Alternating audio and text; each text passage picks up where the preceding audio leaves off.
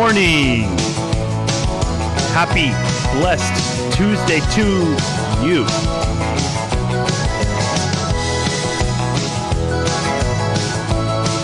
It is almost my daughter's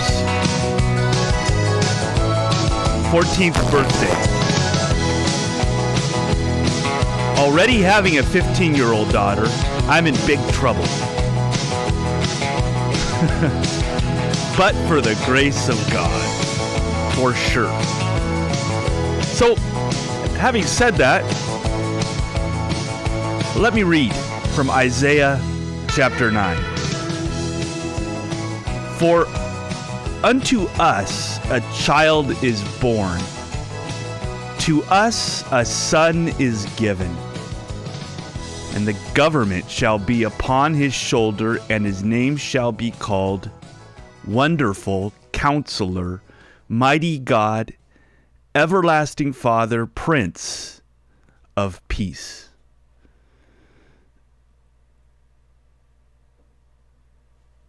So, don't you just love being able to listen to that musically? Nice memory, huh? I just forgot the title of that orchestra. That is my very favorite piece of music ever written. That's what happens when you have brain tumors. But for unto us a child is born, to us a son is given. That is how to give the perfect gift. Notice, Isaiah says the son was not just born, but he was given.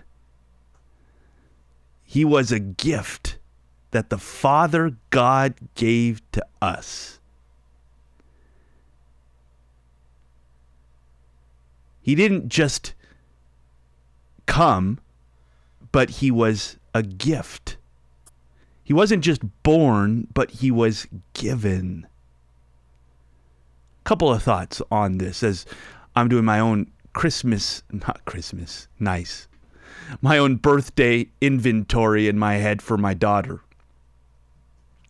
First of all, it's unexpected. The first thing that makes a good gift is that it's not expected. The element of surprise. Speaking of Christmas, my kids always like to try to pick up the presents a few days ahead of time that are around the tree and shake them, trying to figure out what's inside of them. But I tell them, you're ruining the whole point. Shaking those presents. You're ruining the whole element of surprise. Come on, guys. Put them down. Now, Jesus is the perfect gift. For unto us a child is born, to us a son is given. What a gift, Heavenly Father. How unexpected that God, his son, comes as a baby. How unexpected we saw on Sunday, as a 12-year-old in the temple, blowing the minds of the scholars. How unexpected. His father's name is Joe. He was raised in Nazareth. Yeah, the Savior came from an unexpected background. I love it. Secondly, a gift, a true good gift. I mean, a really good gift is not only unexpected, but it's thoughtful. It's the kind of gift, and I'm not really great at this, so I'm kind of speaking out of hypocrisy a bit, but it's the kind of gift where you give to your spouse and they go, "Oh, of course. I'm surprised, but it's exactly what I need. Not what I expected, but exactly what I need."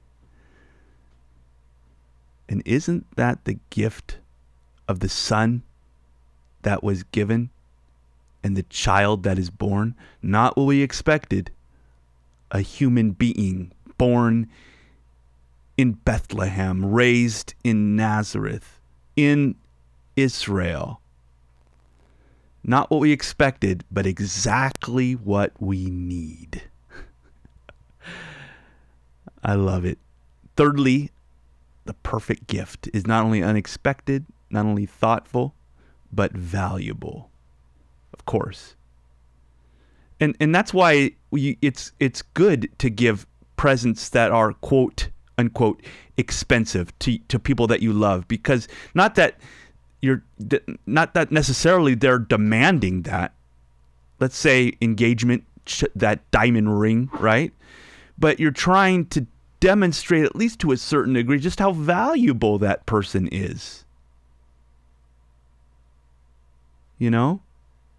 That you're the most important person I know. So look at what I'll pay, so to speak. Well, look how valuable the gift that God gave us was and is. His only begotten Son. I say this reverently, but God outdid himself for you. For me too, by the way. A great gift, a beautiful gift is unexpected, thoughtful, valuable. Fourthly, it's wrapped, right? You wrap it, that element of surprise. And of course, there is Jesus, wrapped in swaddling clothes.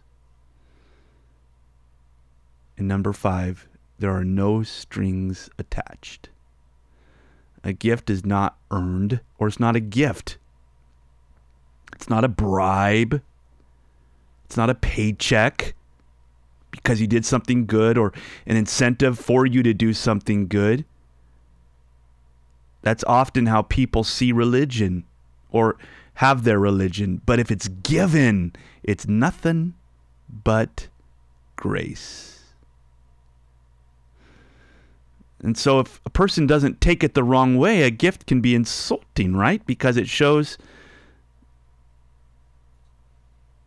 that it has nothing to do with you. You deserve it. You earned it. That would be a paycheck. It shows that you are loved. No strings attached. So those are some of the thoughts I'm having right now as I'm trying to put together my daughter's birthday, her party, and all of that, along with my wife. Well, my wife pretty much is the brains behind the operation. I just try to come up with little sermons. But the best thing of all is, for unto us a child is born, to us a son is given, and the government shall be upon his shoulders, and his name shall be Wonderful Counselor, Mighty God, Everlasting Father, the Prince of Peace. That's Jesus. Jesus is for me. Jesus is for you. What a gift. Praise the Lord. When it comes out easy, praise the Lord. On top of the world, praise the Lord. 'Cause in every moment, Jesus Christ is Lord. Even in the middle of the joys of life, there is always grace enough today to praise the Lord. Praise the Lord. Praise the Lord. Won't you praise the Lord? Praise the Lord. With the world on your shoulders, praise the Lord. When it seems too hard, praise the Lord. 'Cause in every moment, Jesus Christ is Lord. Even in the middle of the long dark night, there is always grace enough today to praise the Lord.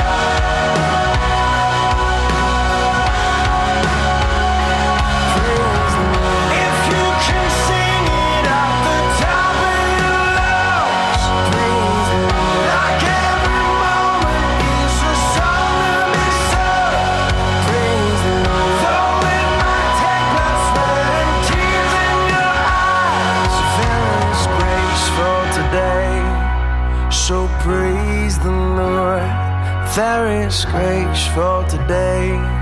So praise the Lord. To praise the Lord.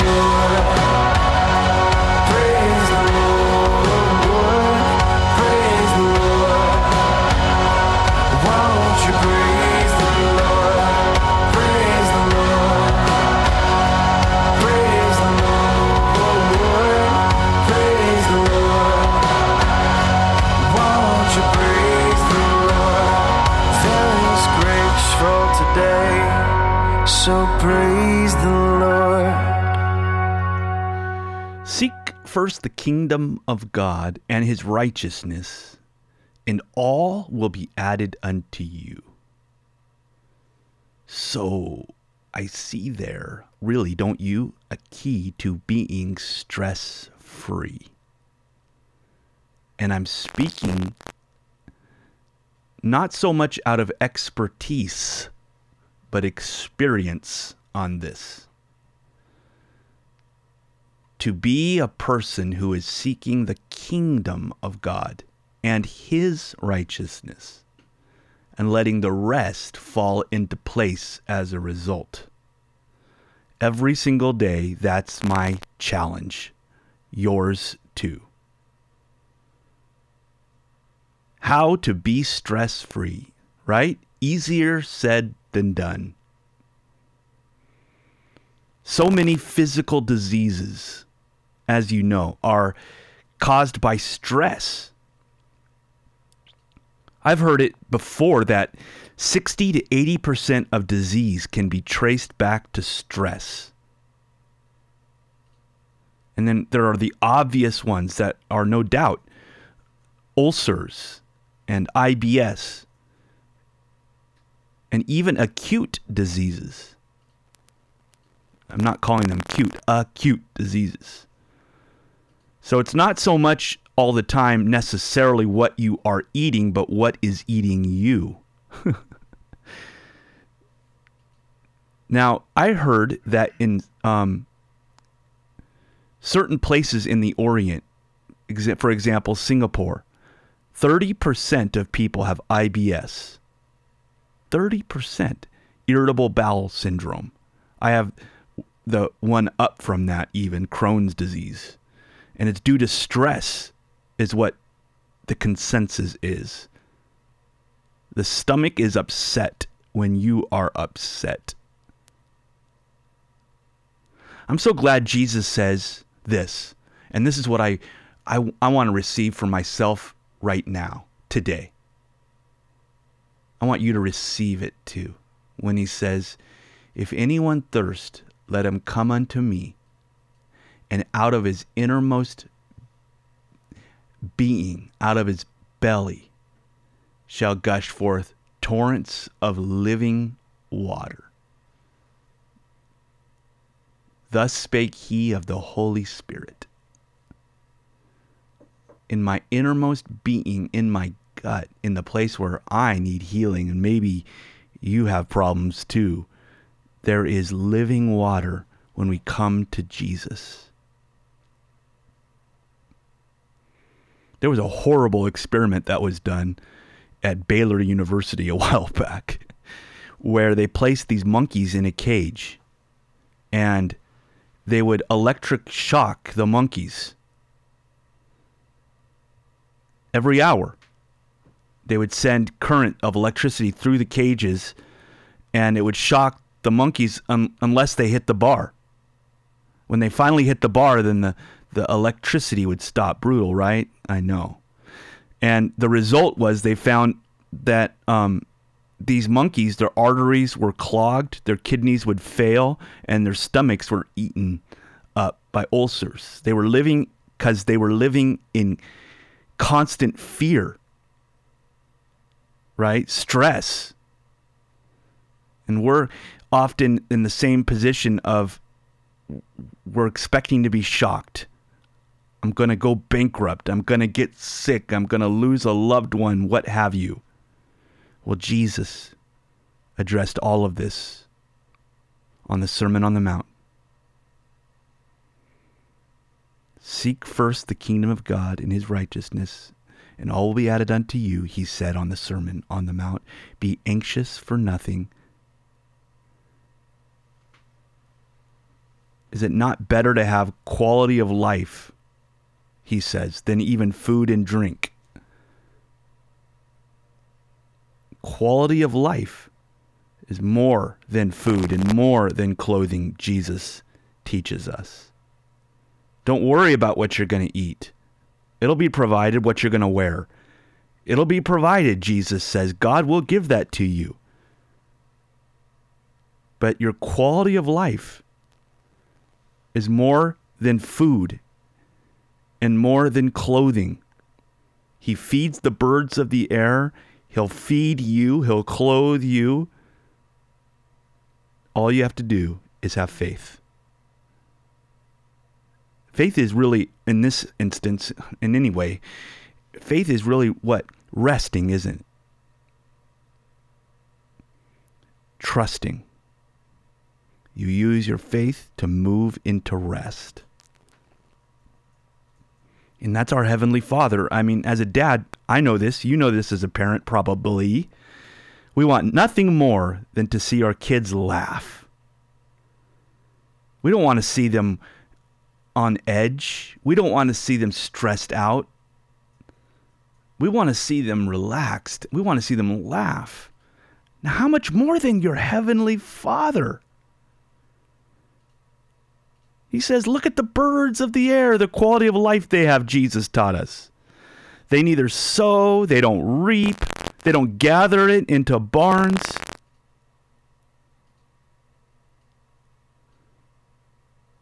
And they're taken care of.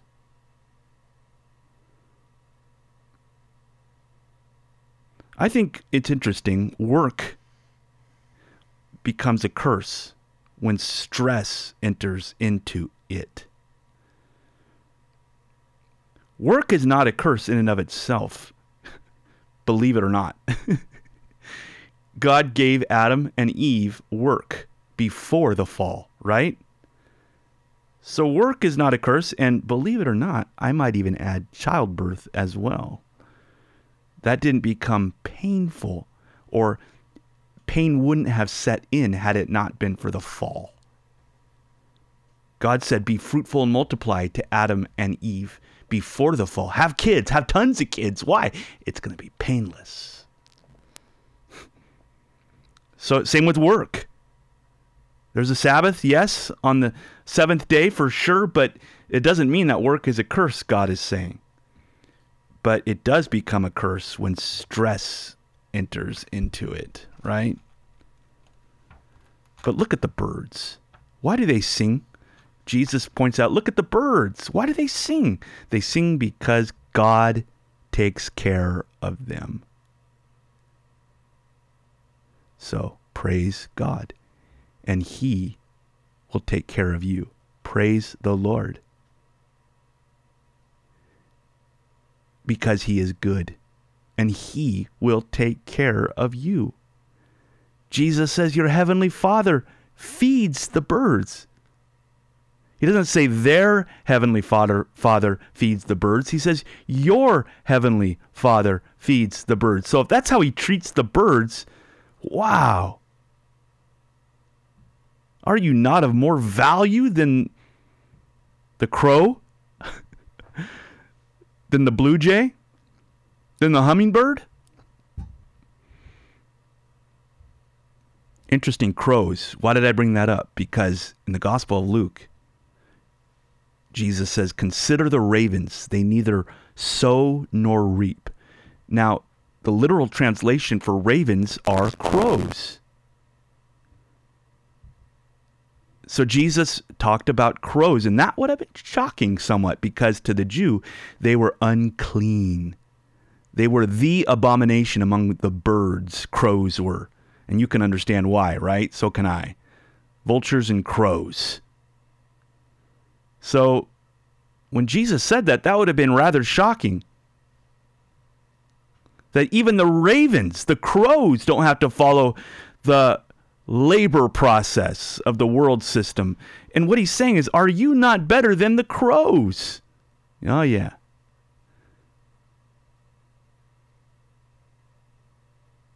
you are. And God is giving us the quality of life through his son Jesus, and it's not just food and clothes.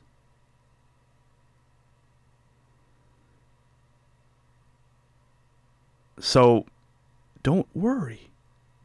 Instead, have faith. Relax. Because as Jesus says, worry cannot help you grow an inch, a cubit.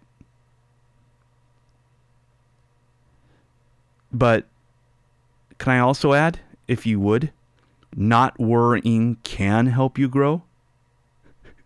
If you're still a kid and you have a stress-free life, it can help you grow rather than a stressful life that will very likely stunt your growth. And even now, stress-free living in your life, in my life, in a day only benefits your body.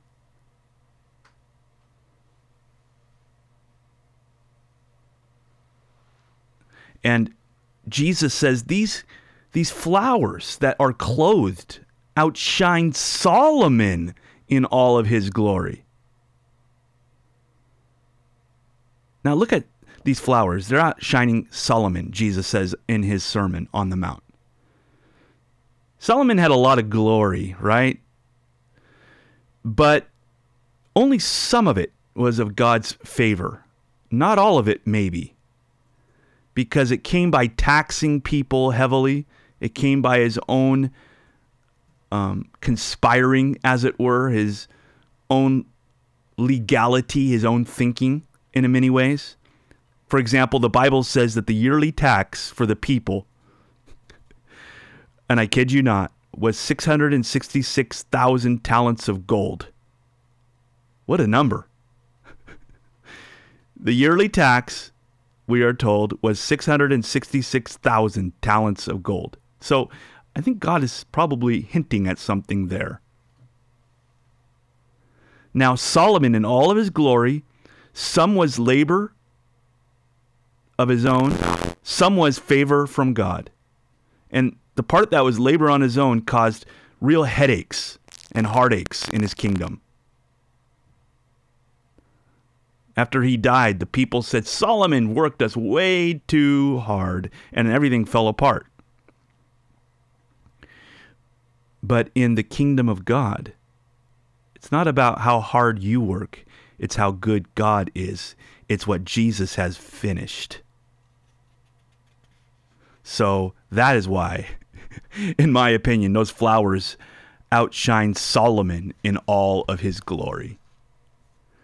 It is for you and me what Romans calls righteousness, peace, and joy, where not outwardly, not exhibited in our energy physically, but in the Holy Spirit. You are righteous, so therefore you have peace and joy in the Holy Spirit. Not stress, not anger, peace and joy. So you put on this righteousness, and all these things will be added unto you. You wake up in the morning and you put on the righteousness, as it were. You remember who you are in Christ, and you put on the Holy Spirit, so to speak. And the peace and joy of the Holy Spirit is now yours. God is so good, right? His Son is so wonderful. I am his righteousness. I can't wait to see what he will do then today if I am his righteousness. No wonder why David said, surely goodness and mercy shall follow me all the days of my life. Goodness and mercy. They're going to hunt me down, catch me, and tackle me. They'll outrun me. The blessings of the Lord. Therefore, Jesus says, do not worry about tomorrow. Therefore, he says, therefore, don't stress out about tomorrow. Don't worry about tomorrow. I think someone needs to hear that. And the reason I say that is because I need to hear that. Don't worry about tomorrow. God the Father gives you all the help and the grace for one day that you need. No point being stressed out about tomorrow, because if tomorrow comes, God will give you the same grace for tomorrow.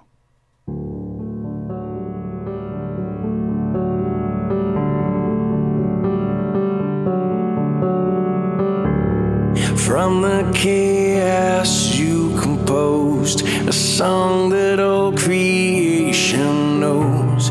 You took a mess and you made life. You said, let there be light. Word of God, God from the start, recreating human hearts. Make us like the moon at night, of the light. With just a word, set the dark to flight. Sing to the world, let there be light. Oh, word of God, let there be light. Cut through the dark, oh, let there be light. Come, risen sun, in glory bright. Come, word of God, oh, let there be light.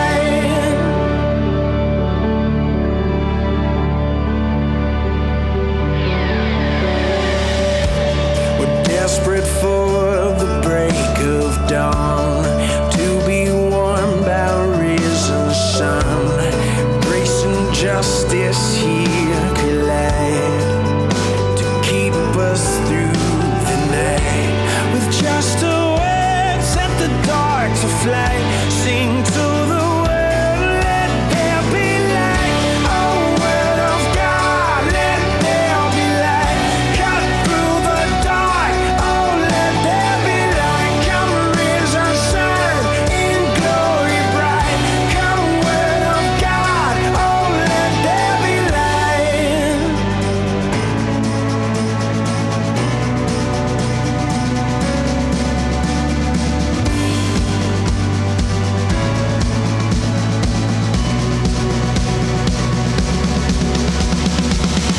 Sing now, sing into the dark. Sing to lonely hearts. Oh, sing, let there be light. Sing out when we see the sun. For our light has come, and the dead have come alive.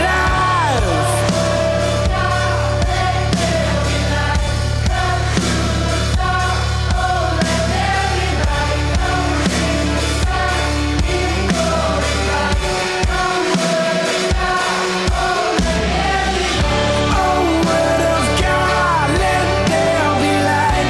Cut through the dark, oh, let there be light. Come, risen sun, in glory bright. Come, word of God, oh, let there be light. Oh, word of God, let there be light. Cut through the dark, oh, let there be light. Come, risen sun, in glory bright.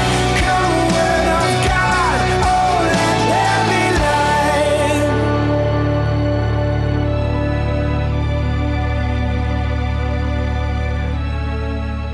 So, where sin has abounded, grace has superabounded, as Paul writes. Where sin abounds, then grace abounds even more. So what is greater then? The sin or the grace? What has the more power? Here's the thing. I know you don't want to sin. Neither do I. So how do we overcome sin? By God's grace. Your sin will not swallow up God's grace, but God's grace will swallow up your sin. I'm not minimizing sin, but I am magnifying God's grace. It's like two boxers in the ring, right? When grace and sin collides, the last one standing. Well, if sin is Mike Tyson, then grace is Evander Holyfield. And down goes sin. Down goes Tyson. Again, I'm not minimizing sin. I'm magnifying the grace of God. I have more confidence in grace than I do in sin. For where sin abounds, grace abounds even more. I have to wrap it up a bit early. Grabbing some lunch with my pops. And my car goes about 31 miles per hour, tops. But I'll be back on tomorrow, Lord willing. And you can always get these on podcasts if you want as well. They're available on podcasts. And from what I see and understand, there's a Rogue Grace website coming out pretty soon. I'm excited about that. So, may the Lord bless you. Remember, your sin will not swallow up God's grace, but God's grace will swallow up your sin. Amen.